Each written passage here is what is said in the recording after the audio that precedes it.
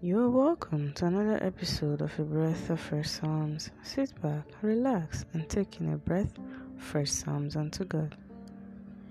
This episode is taken from the book of Ephesians 2, verse 6 to 7, which says, "And hath raised us up together and made us sit together in heavenly places in Christ Jesus, that in the ages to come he might shew the exceeding riches of his grace and his kindness toward us through Jesus Christ."